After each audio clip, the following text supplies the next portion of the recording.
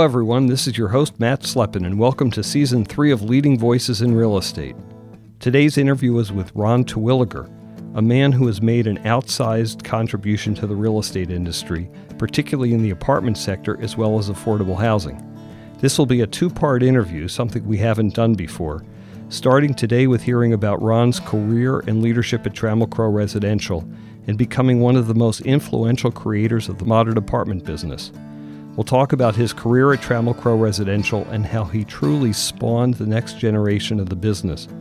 Next week, part 2 of the conversation will focus on Ron's philanthropic work in affordable housing. Before we get started, I'm pleased to announce that we have a new sponsor for this season.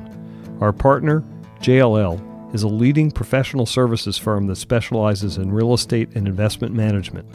Their mission aligns perfectly with our podcast.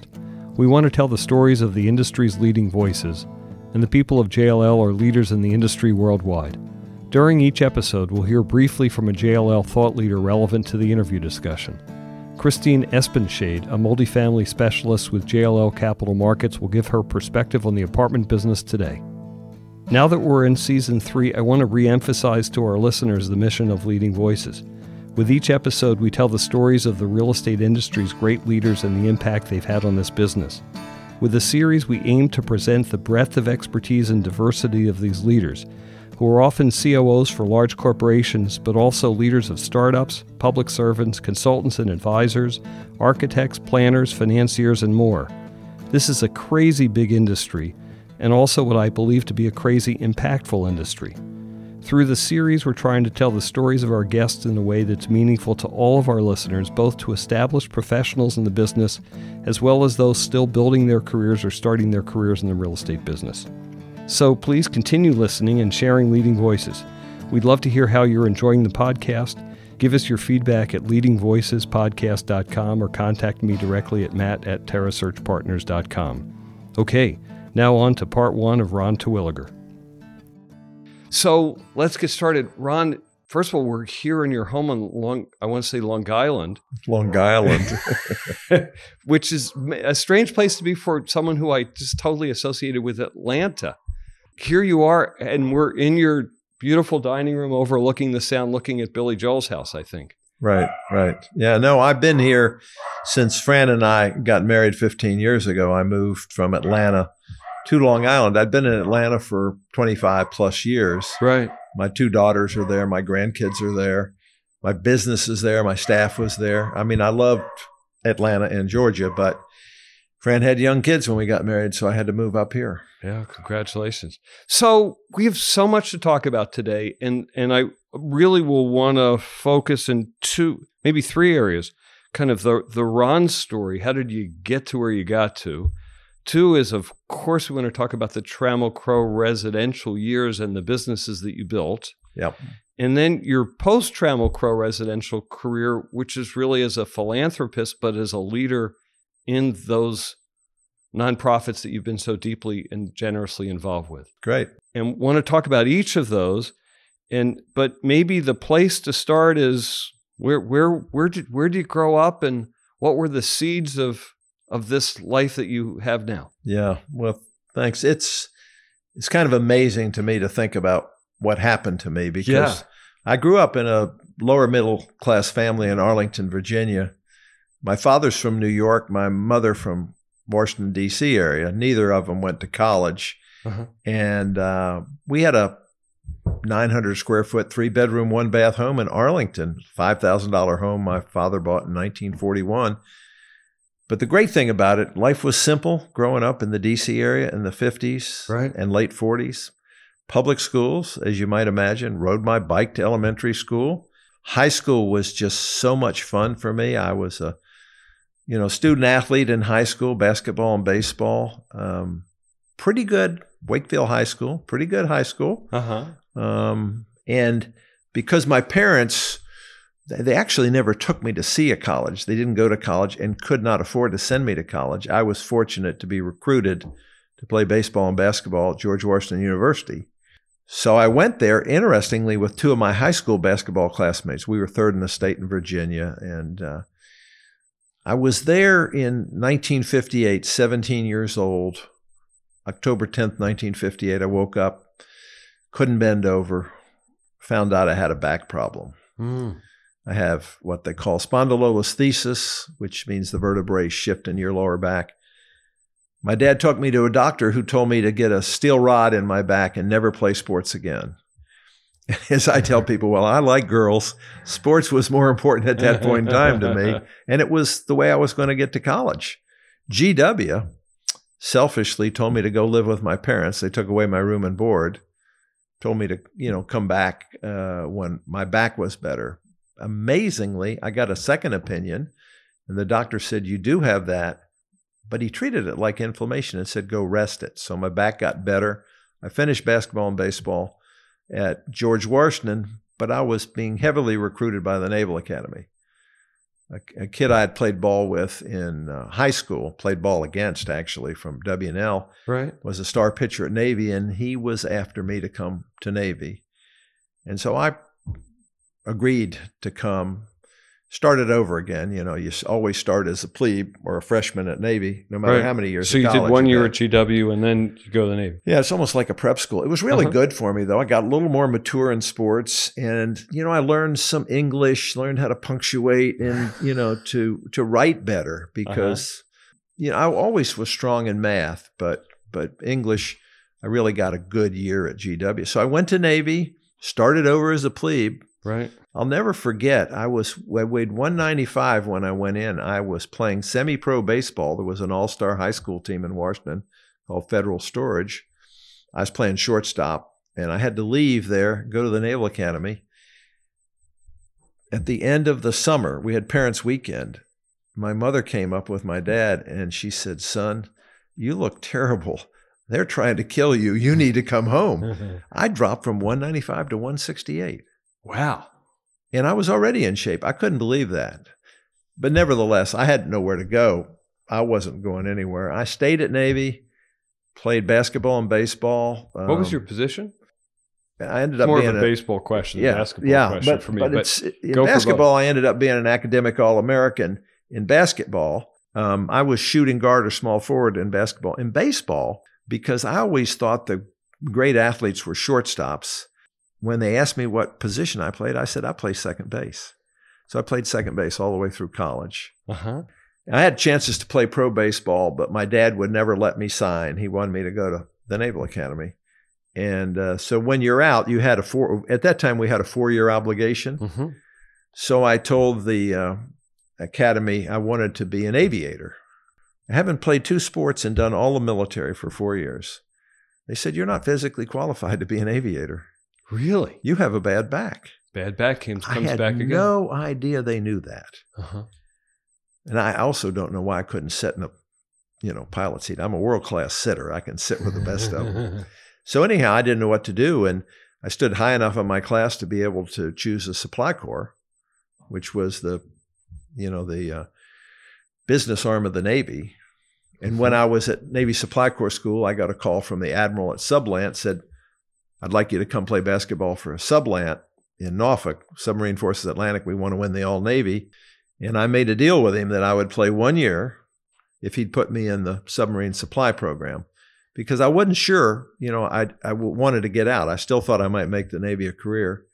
So I played 1 year for Sublant. We did win the All-Navy. And then I went to submarine school and went on a Polaris submarine as the Blue Crew supply officer, the SSBN, ballistic missile, nuclear sub, Ben Franklin. I spent first 3/4 of a year in the yards in New London building the sub, and then I went on 2 patrols. First patrol out, submerged for 68 days. Second patrol, 64 days. A good question about that. 2 things I couldn't do. One is jump out of an airplane. Maybe you've done that too. I have done that. And the second thing is I could not be submerged for 68 days. There's just no way. Yeah. Like, do you get, I'm like this nervous Jewish guy. Do you get freaked or anything when you're down there? Well, when I do an MRI, I can't do a closed MRI. Right, so talk about that. But, you're not that closed in a submarine. This was 425 feet long. I could actually walk standing up, and I was 6'2" at the time. But it was confining. I think you just get your mind right, when you stand on, you're not coming for 68 days. In fact, my wife and I, used to write letters. We wrote like 9 letters to be delivered every week. I'd open one of hers every week, pretending, we're now 30, just to break the monotony. And I had a little calendar. I'd mark X every day. You're on the submarine. You don't know whether it's day or night unless you go in the control room and it's rigged for red. And so, I stood watch 8 hours a day. I did my supply job 2 or 3 hours a day. I played a lot of chess. I bet you did. Watched a few movies and slept. I didn't want to do that for a career, which is one of the reasons I went in the Supply Corps anyhow. I couldn't be an aviator. I didn't want to go to sea because, you're deployed away from your family so much. Right. I like that. When I finished there, they sent me to Naval Supply Center in Norfolk. I was assistant director of the purchasing department. It was boring.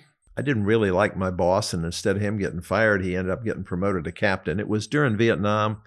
And there was a real shortage. I resigned. They told me I couldn't resign. I had to stay another year.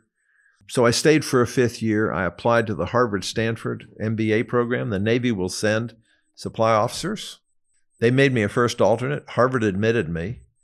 And so I resigned to go to Harvard Business School on my own. And you resigned, but you had fulfilled your obligation. Oh, I did 5 years instead of 4. Yeah, so 5 instead of 4. And then you go to Harvard because, business. Well, I didn't really know what business was, but I thought I got to make a living. I got a wife. Right. And I'm going to have kids. I think Harvard's the best place if I can get in. Why not go there? Because a light bulb must go off at some point in time to show me how to make a living. My dad was a salesman for wholesale oil products like Valvoline, and he worked a second job at night as a relief jailer and a relief movie manager. He never made 10 grand a year in his life in the aggregate, right? From 2 jobs. Relief jailer? Yeah, he'd be a deputy sheriff, and he'd go in at night, and he'd be at the jail to make sure that guys didn't break out. Yeah. I got it. Okay. Yeah. So there you are at Harvard, son of a relief jailer, in part. Yeah. And it's just because it's the name brand school, you don't really know what business is, but this is an interesting, it was something. We had no money, right? Seeking opportunity. We had no money. I mean, I got paid when I got out of the Naval Academy $222.30 a month. A month. $2,500 a year plus room and board. When I went to Harvard, I had no net worth. My wife was a talented artist. She'd gone to the University of Georgia. So I ended up starting business school. She got a job. I borrowed $5,000 from my father-in-law, $5,000 from my dad and mom, which is a lot of money to them. Yeah. And then fortunately, during my second year, I'd done well academically, and I got a fellowship the second year. I had the GI Bill because I was a vet. Right. So somehow we pieced it all together for 2 years. Had my first child, Bonnie, January of my second year, and I graduated at 29 years old with a negative net worth of 10 grand. This might have been a good $10,000. And Harvard was interesting for me because when I first went there, it's the case method, and you had classes of about 100. I was one of the older ones because back then Harvard let people go straight from undergrad, and everybody was trying to avoid the draft in Vietnam. So very different business school, profile today. For the first couple of months, I just thought I must be the dumbest guy here because I'd go to a finance class and 4 or 5 guys would just understand all the lingo and all. And then after a couple of months, 2 or 3 months, I figured out that the guys who spoke in finance class didn't speak in any other class because they had a background in banking. Right. But I was terrified that I was just not going to make it. Turns out I ended up a Baker Scholar in the top 5% of my class, but I worked hard at it too because I was a serious student and I had a kid. So I didn't ease up my second year. And I really value the experience, the case method experience. And of course, it's obviously a great place to be from and to get you into a job. One of the things I think about when I think of Harvard Business School is the alumni network and your classmates, and you see them through your career. I don't know if your class had that. I know it has that dynamic from so many of my friends now, but did it have that then? And you've been in touch with? Well, early on, it was that way. They had people come to the school to recruit, and I still had no clue what I wanted to do. I really didn't have a clue about business. Between my first and second years, I was a consultant with McKinsey. And one thing I learned from that experience is that I didn't want to be a consultant. Yep. And notwithstanding the fact that I stood so high in my class, I could have gotten a job clearly, I think, on Wall Street. I refused to even accept an interview. I wanted to live in the South and be with a small company. I had one real estate class, and I really liked it. And I have a fairly good feel for numbers and how they relate and, percentages and how to think about the quantitative side of the business. And I thought this would be a great industry to get in for me. I got an offer at Sea Pines at Hilton Head, but I never could figure out how I could afford to go there because I'd never been to a resort. And the people who gave me the offer, and back then it was like $17,000 a year, never explained to me how I could afford to live in a high-end resort community, where prices were really expensive. So instead, I went with some McKinsey guys to Florida in a company financed by Allen and Company that was doing mariculture of pompano fish. And as it turned out, it cost us more to feed the pompano than we could sell them for. So that business proposition didn't work. And Sea Pines called me back, and I went there right at the end of 1970. 1970. Yeah. And so this gets you into real estate. Got me into real estate in the recreational community development business. And what was Sea Pines in one place, or did it have multiple master plan communities? Yeah, good question. Sea Pines Company was based on Hilton Head Island, founded by Charles Fraser, who was a Yale lawyer whose father had a part interest in the island, and they divided it. And he took, interestingly, the southern end, which was farthest from the airport and the bridge, and a lot of people thought the least desirable, but Charlie had a good vision. And we're a bunch of Harvard Business School guys there, a lot of guys who've been very successful. We were the young guns. Charlie seemed to hire young, inexperienced, but smart people. When I got there, again, having acknowledged I didn't know much about business, I came in as a financial services officer to finance Palmas del Mar in Puerto Rico and Amelia Island Plantation. I asked them how those properties were financed, and they said, the mortgage REITs. These are the mortgage REITs of the early 70s. Right. They'll give you 100% debt. You don't need to have equity. 5 over prime floating, 100% debt. 101% if you were good enough. And they financed 3 years worth of interest and overhead. And that was great until prime went to 12.5 in 1974. So our borrowing cost went to 17.5. Economy shut down. Every Sea Pines company was bankrupted in a matter of months. Right. So that was the beginning of real estate. It almost was so frightening. I almost felt like I should get out of it. But instead, I got an offer from the Beck Company in Dallas to go to Dallas as the chief financial officer of the Henry C. Beck Company, which was a commercial construction firm. And a couple things. So you went through this list of names, and we're going to talk about inside baseball a little bit too much because we have people who aren't just real estate folks listening to the podcast. But each of the people whose names you mention became like the Hall of Fame of leaders in the Urban Land Institute 30 years later. Right. And I'm trying to imagine, here's a development company that has that strong a bench of young people that you all then went through your careers together, and how that happened, and then what you learned from being with those folks. First thing it happened at Trammell Crow Residential after, which we're going to get to. Certainly, some of my first partners at Trammell Crow Residential were people I worked with at Sea Pines. Dick Michaud, who ended up being the CEO of Avalon and ran National Multi-Housing Council as a volunteer. Leonard Wood, I knew from there. Bob Spiker. Kind of my early partner group were younger guys, but they were all at Sea Pines. We hired because it was such a attractive environment, recreational community development. I mean, you lived on the ocean, you were in a recreational environment, smart guys, stimulating business, just a flawed business strategy.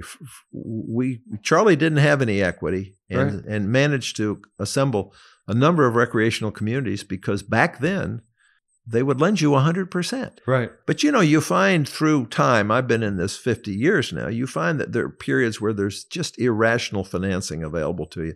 That was one time, but came back to bite us because, we're bankrupt on the island at the end of the 74 timeframe, can't sell your house, and you got to leave to find a job to feed your family. So I was fortunate being able to go to Dallas and Let me drill down one more time, because you said something that fits this.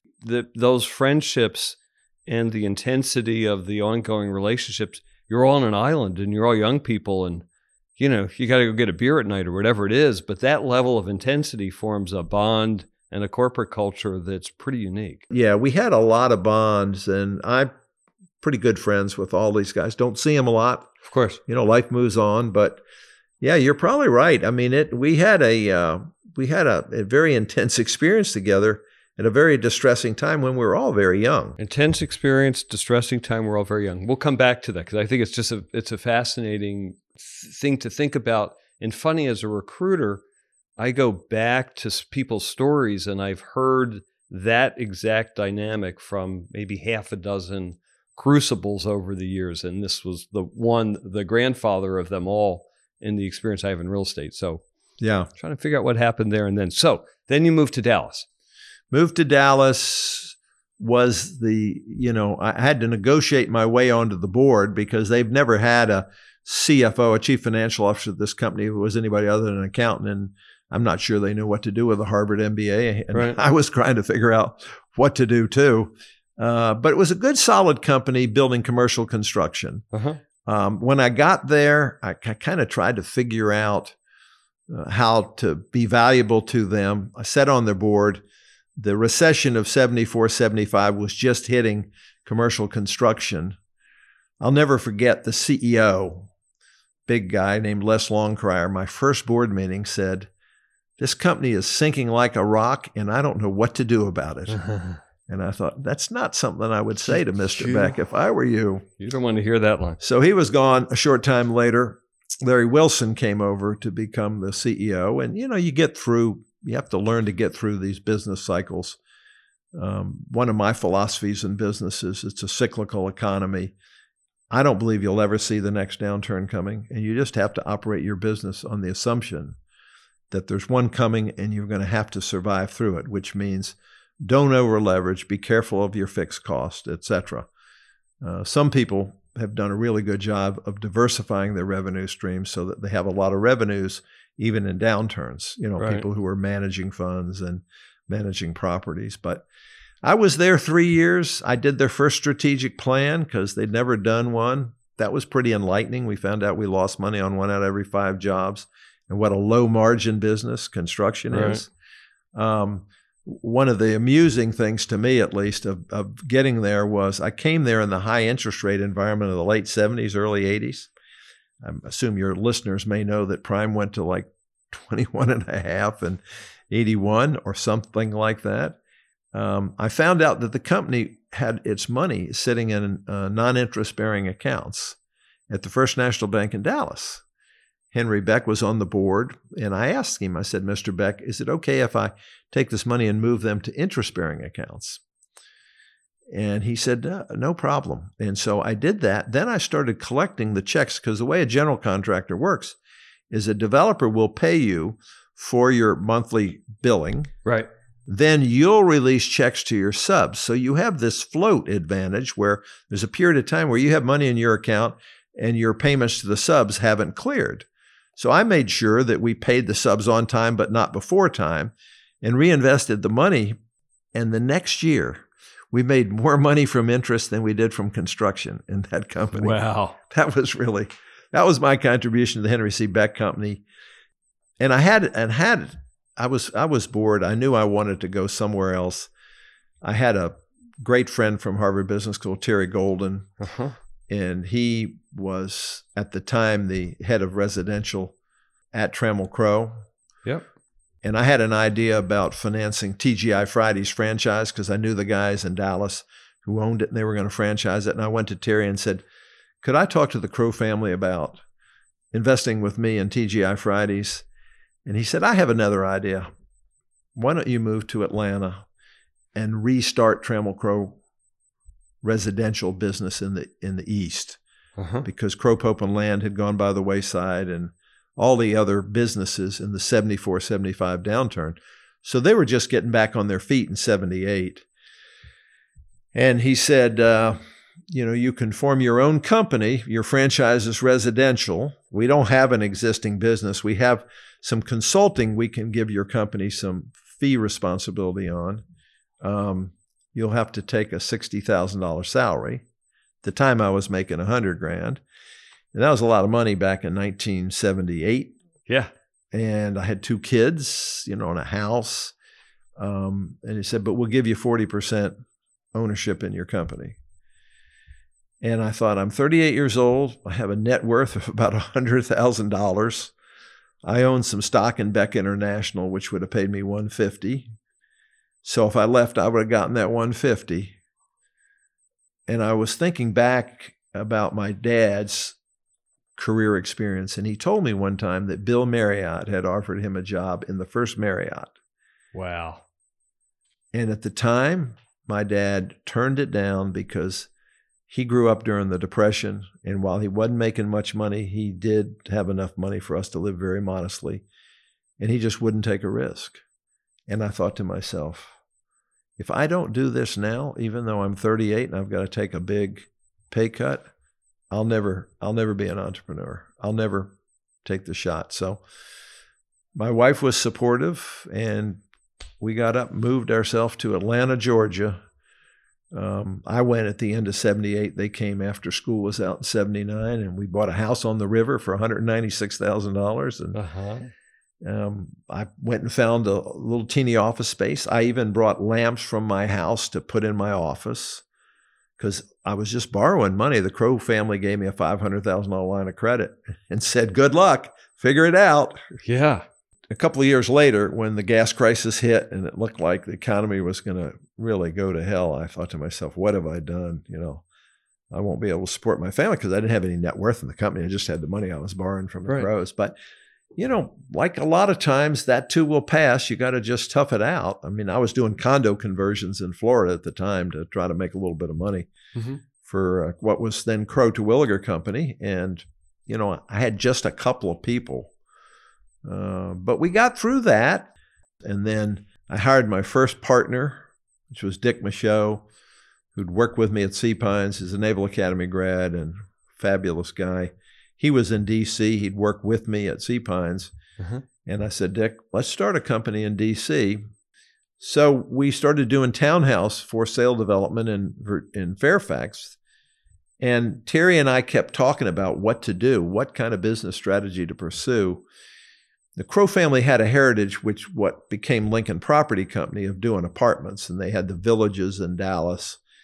And Terry said, why don't we see about getting into the apartment business? Hang on, wait. So when you start at the residential side of Trammell Crow, that doesn't mean apartments. That means single-family homes, townhouses, No, apartments were included in the definition. Right, but it wasn't exclusively apartments at that moment. There was no business It was whatever. That's why I said, the first I did condo conversions, then I did townhouse development with Dick. Right. And then, we said, let's see if we can find out the rental apartment business, how to do that. And it was interesting to me because I had no experience in doing this. I mean, I felt like I've always had no experience at whatever I'm doing. At the time, Aetna had a participating mortgage separate account program, and the Crow family owned some land in the Cumberland Office Park. Now, people always say, well, you got to have drive-by to make sense out of rental apartments. This was buried in an office park. There was no drive-by. Very severe slope. Aetna loaned us the money. The Aaron Krantz Group put the equity in, and we built our first apartment project in Atlanta. 280 units on a very severe slope. Built it in 12 months for $30,000 a unit all in. Sold it a year later for $50,000 a unit. And I personally made $1 million. My net worth at the time at 42 was $250,000. And I fell in love with the apartment business. I bet you did. Yeah. There's a direct hit there. And I tell people, said the two biggest breaks I got in my career were joining the Trammell Crow family and finding apartments. Those were, to me, the most important. I'll never forget when I came to Atlanta, Post Properties was the brand in Atlanta. In fact, it's the only branded apartment company I've really known of that's been successful. Right. John Williams, God help him, just recently passed, but he was the CEO, and I had lunch with him. He said, "Ron, I'm really glad to see you move to Atlanta, but I need to tell you one thing." I said, "What is that, John?" He said, "We don't need any more apartments in Atlanta."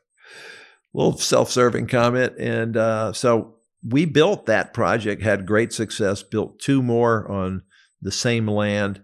And then I said to Dick, let's get into the apartment business in Northern Virginia. So we did that. I hired a guy named Bob Spiker, who was also with me at Hilton Head in Boca Raton. And he became my South Florida partner. And then my fourth partner was Leonard Wood, who was also with me in the Sea Pines timeframe. And Leonard chose to move to Tampa. So I had South Florida, North Florida, Atlanta. Mark Brumley, who also was in the Sea Pines company, ended up running the Atlanta operation once I stopped being the Atlanta developer, and Dick Michaud in Northern Virginia. And that's how we grew what we called then the Crow Terwilliger Company. It was Crow Terwilliger and Michaud, Crow Terwilliger and Spiker. So we had Trammell's name. So question about that. At that point in time, they give you that geography. So you just had the East Coast to go figure something out in residential. That's correct. It becomes multifamily. You start developing partners in each of these markets. Correct. Guys you knew, you trusted, and go do business with, and then you hone in on multifamily. Let's break for a moment from the conversation with Ron for some commentary from our sponsor, JLL. We're going to hear from Christine Espenshade, who leads JLL Multifamily in the Mid-Atlantic region. Christine is one of JLL's 2,400 capital market specialists around the world and is a 20-year commercial real estate veteran. Christine, thanks for joining the conversation. As we're hearing from Ron, the apartment business has always been evolving. What are you seeing as the major trend in design and conceptualization in apartments today? You know, when you walk into an apartment building today, especially the new urban products that people are developing, you walk into something and feel very much in an oasis. And I think that's really important as apartment units have gotten smaller. The developers have created these common area spaces that people can socialize with outside of their homes. And having the apartment industry really think more hotel-like, I think has really brought us into this next century and made renting something people want to do for a much longer period of time rather than just a stopgap before somebody buys a home. Christine, thanks for the commentary. Now back to our conversation with Ron Terwilliger. So let's talk about a different subject that I'm curious about is the Trammell Crow model of finding a partner, trusting them, giving them a franchising, and let them run. And that happened on the commercial side, concurrent with the multifamily side. And it's a very regional concept. And then you take an entrepreneur, but then you had sub-entrepreneurs because you had your partners being partners with... regional and local. Because real estate's inherently a local business, right? So while when you build out your organization, I was the national CEO. But at the time, I'm the East Coast CEO. Then I had Dick Michaud in Washington, D.C. I gave him the Northeast. And so he hired people in Washington to do the development in Washington under him, and he supervised the growth in the Northeast. Same with Bob Spiker in Florida. So the Crow model, and God bless Trammell, you know, people have asked me about people who have been my mentors, and I point out Charlie Frazier and Trammell Crow. And I said, Charlie Frazier, who was my first senior boss, I actually worked for Jim Light at the time.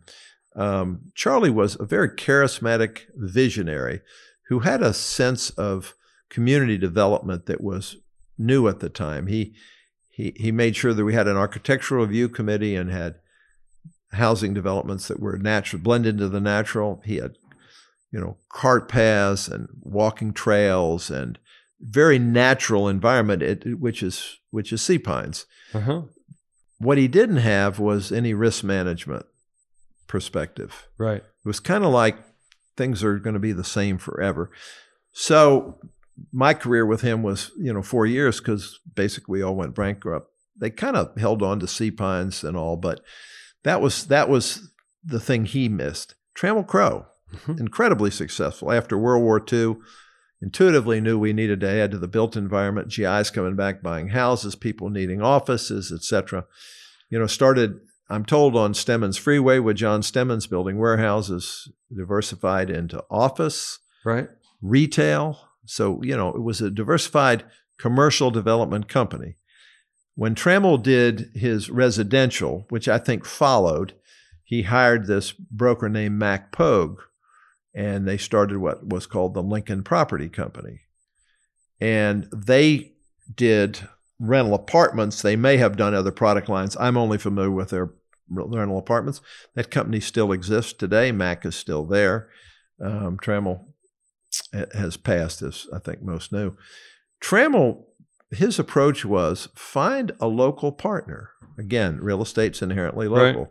Find a local partner, work with him on developing a business strategy, provide the reputation and the financial muscle, which didn't require a lot back then.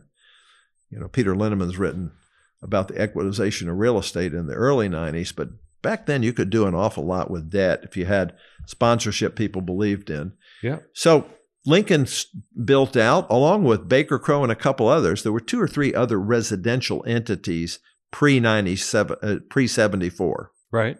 And Lincoln was the biggest. 1974, the crisis that I described at Sea Pines hit. Right. Everybody was in trouble. And Lincoln and Mac and Trammell decided they'll go their own way. And so Lincoln basically left the Crow family. But what Trammell created, which I think was unique, and I see it in business again today, he created an alignment of interest with the people that work with him. And I don't say for him. In a sense, we felt like we worked for him, but we worked with him. We were partners. Yeah. He had a partnership concept where, it's a little bit of a rising tide thing. If you do well, Crow family will do well. If you do poorly, Crow family will do poorly. So needed to make sure your motivation was right. And if you had money in the game, like at one point I got to where everything invested at Trammell Crow Residential was $1 of mine and $1 of the Crow family. Perfect alignment. We had a perfect financial alignment. Mm-hmm. They would mentor you as much as needed. Terry Golden was my initial partner, but Terry was my classmate at Harvard Business School. We didn't have any more experience. We were kind of learning it together. But it was a great model. And one of the things I always tell people that's really important about what you do is that you really enjoy it. And I had periods when I was in the Navy and when I was at the Beck Company where I didn't really want to go to work on Monday morning. I mean, it was like, really, this is not that much fun. But my 30 years at Crow, and so should be, since it was essentially my company, were always great. I love Monday mornings. I love seeing my partners come into work and what we were doing. It was so much fun.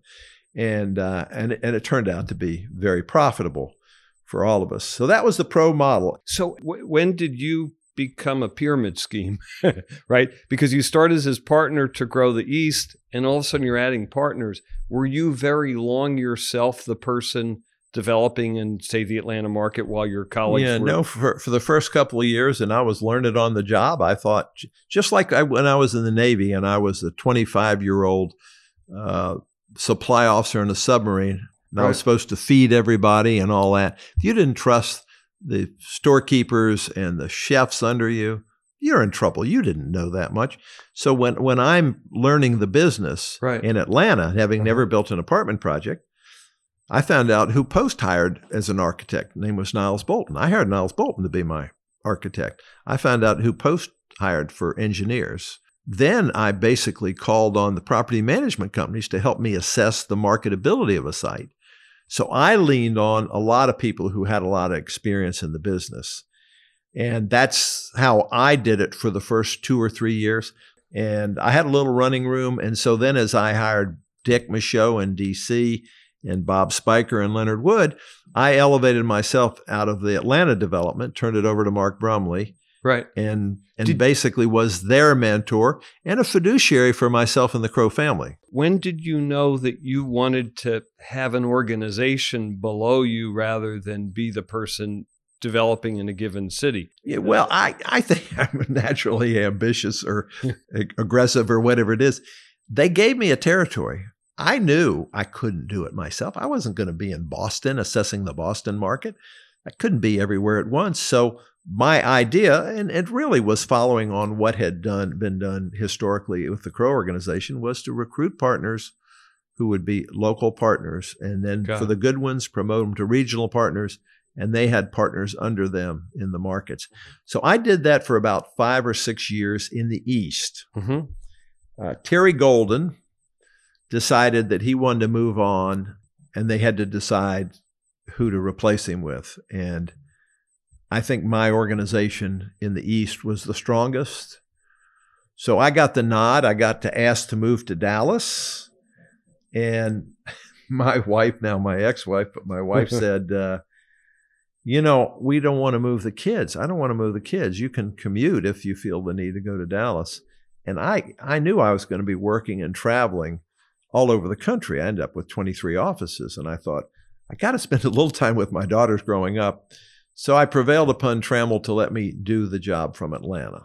I think I was the first person running one of his entities that didn't live in Dallas, but Dallas would be a time sink with people coming into town and, entertaining and all that. So I did it from Atlanta. I took over in 1985, if I remember correctly.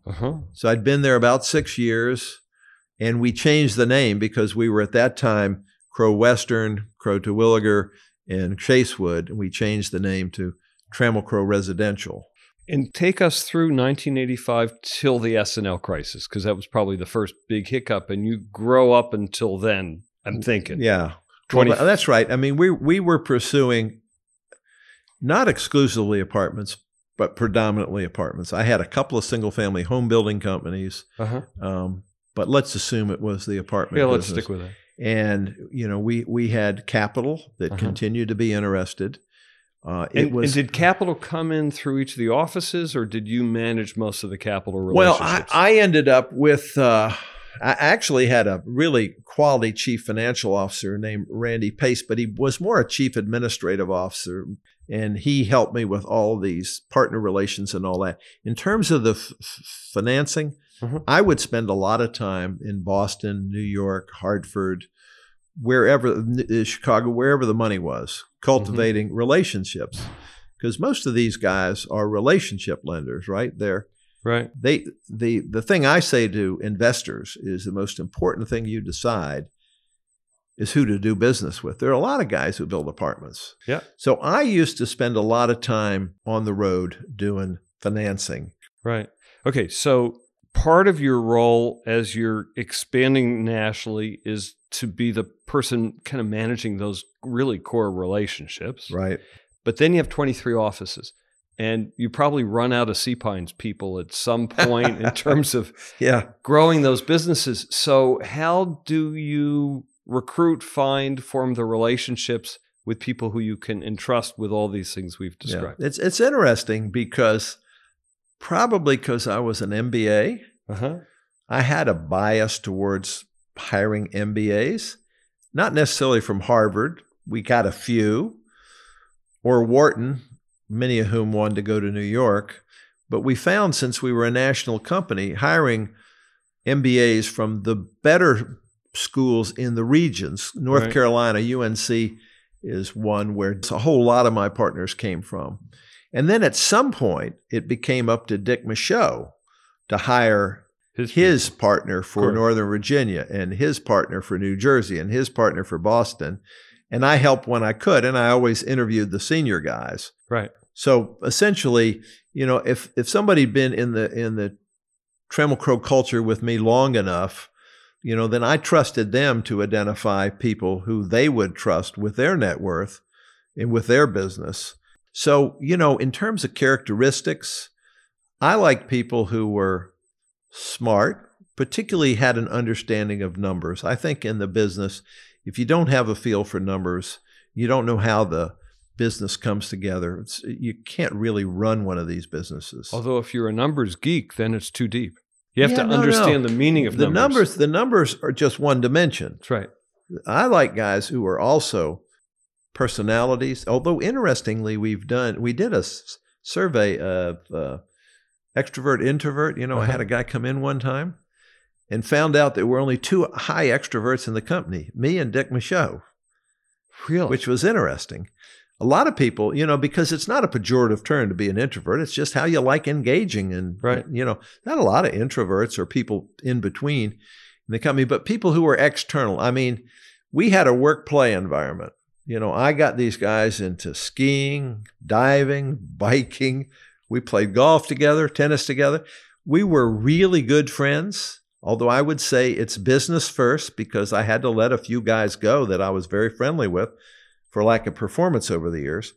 But my partners were really generally very good to be around, loved the work-play environment, worked really hard, anxious to make money for their family, good family people. Frequently, I was accused of hiring only athletes, but, people I enjoyed being with, and it was fun. Wow. And so let's keep chatting about those folks and come back to a couple words you've used. So one word you've used through the conversation is guys, because it was all guys back then. Yeah, I'm very it's today, you use the term guys to not necessarily mean only men, but we had in our property management business, and at one time we had 91,000 units in property management. Right. We're the largest in the country in 1991, back in the good old days when they paid you 5%. I had a woman and a man who ran that business, but it was predominantly female. Our senior leadership, property management was. As much as I tried to find women in the development business, given that we had an MBA bias, in the MBA classes back in those days, in the 80s and 90s, there were so few women, and frequently they didn't want to be developers. So we had one in North Carolina. I tried to get them where I could find them because I used to chair the Wharton Real Estate Advisory Board, and there would just be 2 or 3 women. Right. And they frequently want to go to New York or want to go into consulting. It's very hard to get women. I think it still is today in the development business and the construction business. So we were, in terms of property management, predominantly female. Of course. But in development and construction, not so much. It has changed. People argue with me whether it's changed. It hasn't changed enough. Has it really changed? I think it has. But what the period of time you're talking about, it was the guys. Yeah. And that, I don't mean that in a negative fashion. Oh, no. Because we're all tuned. I mean, my wife was a investor. She worked in the business for 25 years for a whole dump of different lenders. So obviously women have very significant roles. But at the time, and maybe it's different today, I didn't see many in development. They didn't seem to be gravitating development nor construction. Fair. And then a second word you used in describing your partners is the word net worth. You keep coming back to the word net worth. Someone put their net worth on the line, or at this point in time, your net worth or someone's was X and then it became Y. Yeah. Is the focus on growing one's net worth versus just doing deals? Is there a meaning to that word as a driver? Maybe net worth makes you think longer term. I don't know the right. Yeah, no, it does. I think we all aspired. Now here, I'm a guy, right? I told you my dad never made $10,000 a year in his life. So I never had any expectations of becoming wealthy. It's just totally a surprise. But in the Crow system, basically we asked people to reinvest the profits they made on deals in their business until the business had excess capital. We had a system we called the DAB system, Division Account Balance System. So if you came in as a partner and you had 15% of the deal, but you had no money, then the Crow family and I and the senior partners, if they had it, we had to lend your share of the money to do the deal, right? And then if the deal was successful, then you had to pay us back. And then you had to build up your own capital account in the business. Right. And then when we had more capital in a division, then we needed to do continued business. We'd make what we called excess working capital distributions. So I think virtually all of the people who came with us aspired to build up a significant net worth. But I told them, because of my experience at Hilton Head with over leveraging, I said, if you join us, you're going to get rich slowly with us, because we're not going to swing for the fences. We're not going to take high leverage, extraordinarily risks. We're here for a career, not for a 2 or 3 year upside. And you have to be prepared to ride through a recession with us, because there's going to be another one and we won't see it coming. So that's the kind of person that came with us. They were career focused. And as it turned out, until we had a few exits down the line, I almost remember nobody leaving us for a better approach, because we had a collegial environment, we had a partner-like environment, and we were all about a rising tide and everybody making money together. Right. Well, and I know a lot of your former partners, and in each of the markets in which they work, they have made careers, continued to do this business, whether with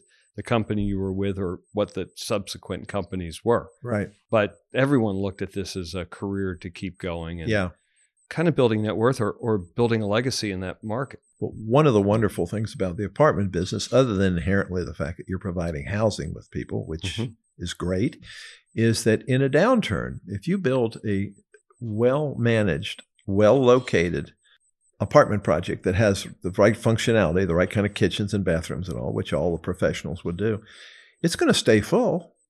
It stays full at lower rents than you thought it would, but it'll stay full.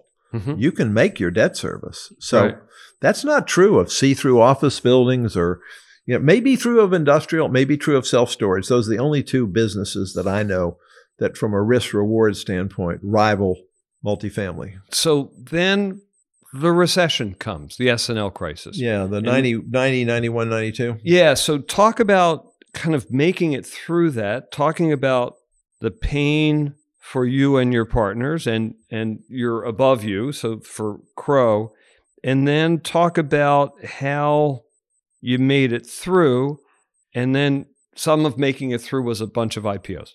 That's a lot to unpack. Yeah. Well, we'd had a good run general in the 80s. There was the high interest rate environment, 81, 79, 80, 81. But far and large, it was a decent decade. Toward the end of the decade, the economy started into recession, S&L crisis, other things. In Texas, it came a little sooner. The Trammell Crow Commercial Company was heavily focused. They were national, but there was a lot of their assets in Texas. They didn't kind of make it through. 1989, if I remember correctly, they kind of lost their guarantee and stopped becoming a developer. A lot of the partners left and rolled up. So we were apartment developers. We had a good pipeline. But then when it slowed and it became apparent you couldn't get any new development, we had to realize that we had to live on the revenues coming from the fees that still came off of development, both construction, because we were self-performing construction, and development fees, and whatever came from our property management business. We really didn't have any assets that we owned were cash flowing. So it was a desperate time for a lot of people in real estate. Yeah. Trammell Crowe family were dealing with the Trammell Crowe Company and their own issues. So I was pretty much on my own, I felt, in terms of my partners and I figuring out how to get through. Sadly, because other than property management, we didn't have recurring income that wasn't related to development, we had to cut back our overhead significantly. We basically asked some people to take a lower salary, and we just had to let some people go. I hated it. These were nice people. They didn't deserve it in a sense it wasn't performance related. It's just a fact of life in a cyclical economy. And so we toughed it out, got through it, came out on the other side and started developing again in 94. But 91, 92, 93, we had no new development. During that time, what Peter Linneman calls the equitization of real estate began. And I remember going to one of Ken Rosen's conferences on the West Coast with Chuck Berman, who was a great partner of mine. Chuck said to me, I'm so frustrated trying to get financing for my projects in the Northeast because there's not a lot of population growth up here. And he said, I'd like to explore a real estate investment trust, because they were just now coming into fashion. Many of us hadn't even heard of real estate investment trust. And then some companies started going that way. Post Properties went that way. I think John Williams had a lot of debt he needed to refinance, a lot of it foreign debt. And he found this a good way to pay down the debt and to bring in equity capital, sell off part of the company. So I came back from that meeting on the West Coast and called Dick Michaud, who was in Washington. I said, Dick, Chuck and I met with this guy named Fred Cabin, and he talked to us about doing a REIT in the Northeast. But I honestly think it would be a much better real estate investment trust if we included the Mid-Atlantic. It would have much more bulk and geography. I'd like you to stay private with me, and Chuck can go as the chairman and CEO. And Dick said, let me think about it over the weekend. Called me back and said, I think it's a good idea. I think I'd like to go as the chairman and CEO, make Chuck the president and COO. And Avalon was born in November of 1993, which is now Avalon Bay and arguably the best of the apartment REITs. I say arguably because I'm biased, but they've done really well.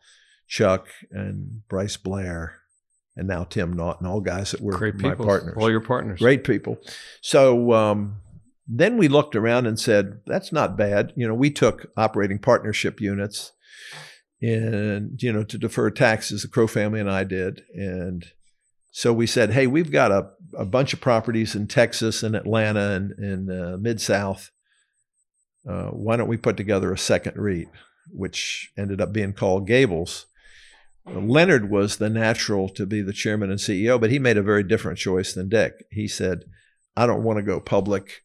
From our division partners, let's pick a CEO, and that became Mark Brumley. His peers really picked him, and he became the chairman and CEO of Gables. And Gables Residential Trust went public in, I think, March of 1994.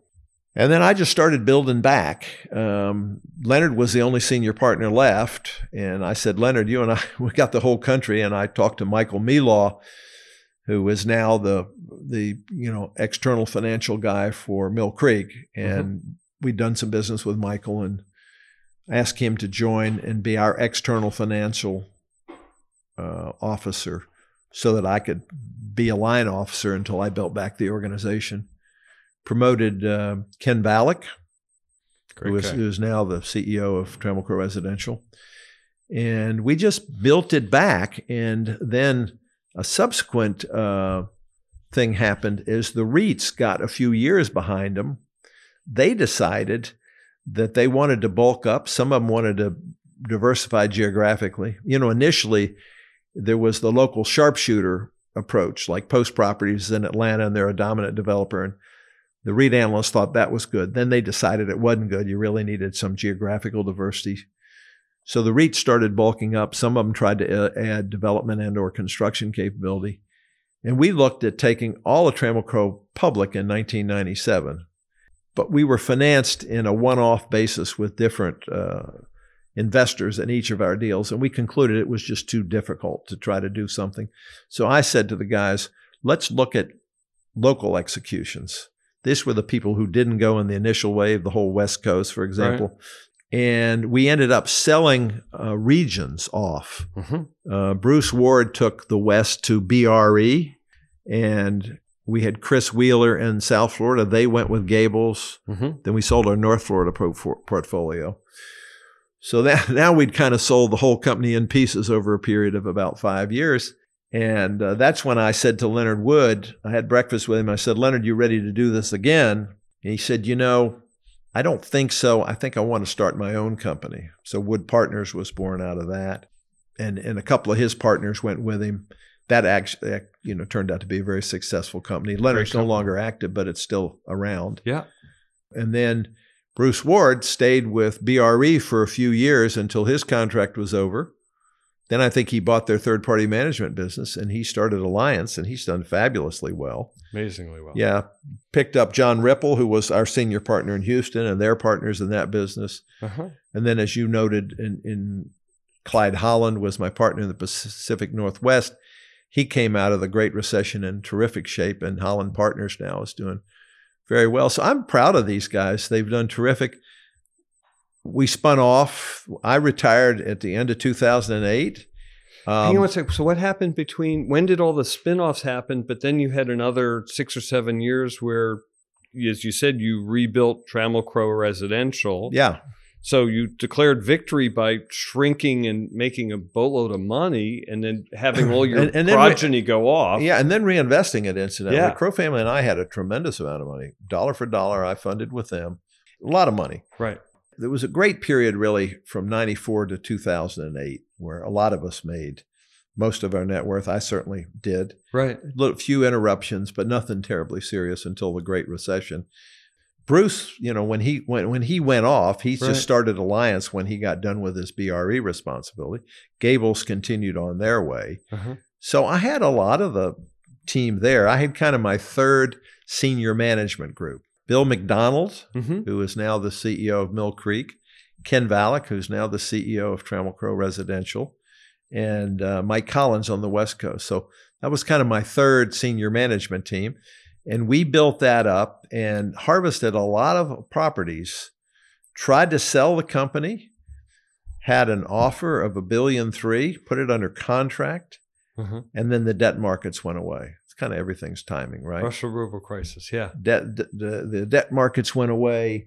When the Great Recession hit, I didn't have the stomach to go through a whole round of additional layoffs. I'd done that. I was wealthy enough and old enough that I wanted to turn and pivot towards philanthropy and start spending more time in the nonprofit community and giving my money away. So I retired in 2008. So we're going to take a break in a minute to get to part 2 of the conversation, but let's kind of finish up this part of the story, because I think in that next recession, the company split in two again because it was a brutal recession.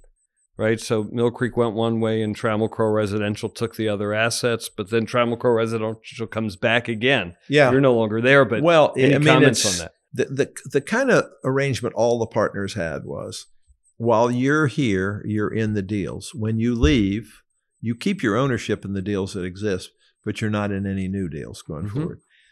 I wasn't there for whatever reason. In 2010, I think the time frame is, Charlie Brindell, who succeeded as the CEO of Trammell Crow Residential when I retired, decided that they needed to find a new capital partner. He found the North Carolina Pension Fund, right, and basically took with him virtually all of the Trammell Crow Residential partners, except Ken Valek.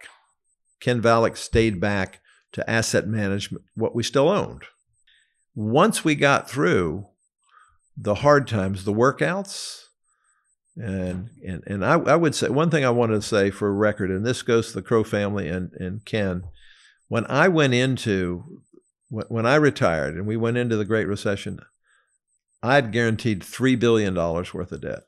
Now the guarantee structure at Crow was you sign personally, but you exclude your personal assets, but it's all your business assets. It's the whole company. We paid back every cent of that $3 billion with interest. So we have a clean slate. Ken, the Crow family, myself, and all the other partners. That was all paid back. Ken worked on that for a few years. Ken Valek did a fabulous job, great fiduciary for me and the Crow family and himself and the other partners. We're pretty much out of all those assets, as you may guess, 10 years later. About 4 years ago, Harlan and Ken got together and said, why don't we start building back Trammell Crow Residential? Harlan said, I'll back you. And so Ken became the CEO. He was my senior partner for many years. He's a wonderful guy and a very smart guy and a very likable guy. So he's built back a very significant company. He's also added the industrial side of the business. So he does both of those for Crow now. So TCR is now one of the largest developers of apartments once again. During my time there, we were the largest most of the 23 years I ran it. And Mill Creek is one of the largest, and Alliance is one of the largest. So there's a lot of... And Wood Partners. And Wood Partners is one of the largest. Yeah, that's right. And Gables and Holland. So a lot of these guys, your point obviously is a lot of my partners, extraordinary guys. They happen to be guys, entrepreneurs. and much younger than me, and they weren't ready to retire. They wanted to continue building apartments, which we're all very fond of. Uh-huh. And did you find any sadness or, when Leonard said, I'm going to go build my own company? Because to me, the two of you 20 years ago were frickin' frack. I couldn't imagine you separated. But when people go off and then create their own businesses that compete with the business that has your name on it, that must feel both good and bad. I don't know the right words for it. Well, it really only happened with Leonard because the others spun off when we sold the businesses. Yeah. In Leonard's case, he'd been with me for a long time. And my own attitude is, if I couldn't provide Leonard with the opportunity and the environment that he wanted to stay in, then he should go do what he wanted. I had no resentment towards it. We remained really good friends throughout. And of course, it's a big world. It's not like if Leonard's building, I can't build. I mean, we can both build. And so he took 2 or 3 people that wanted to go with him, one of whom was his college roommate, and built a really fine company, and more power to him. So yeah, it didn't, I was disappointed if he was going to stay. It was a little unclear how aggressive he was going to be, but then he got into the business and got on a roll and sold a half interest in his company. And now he and I live in the same community in Florida together and play golf together and go fishing together. And I love it. So it's funny because through our conversation, you've described in large part the family tree of the modern apartment business. And through that family tree, maybe because it comes from same family, sometimes families fracture and have lots of miserable dynamics. In other dynamics, they become brothers, sisters, and friendly competitors. And you're describing an industry that I think has that connection of friendly competitor and competitors nonetheless. Yeah. But that's a more collaborative kind of industry than you see in other sectors of the economy. Yeah, and in a sense, you're only a competitor if you're trying to buy the same site. If not, you basically find a site and find a financer, and somebody who used to be with you finds a different site, maybe in the same market, and they do their thing. And so there's room for a lot of people. The broader context is how many apartments does the United States need, and are we serving them with the right product and in the right volume. This episode of Leading Voices in Real Estate has been brought to you by JLL. JLL is a leader in comprehensive multifamily services, advising on everything from dispositions to financings. If you're interested in learning more about their work in the multifamily business, visit www.us.jll.com/voices. That's www.us.jll.com/voices.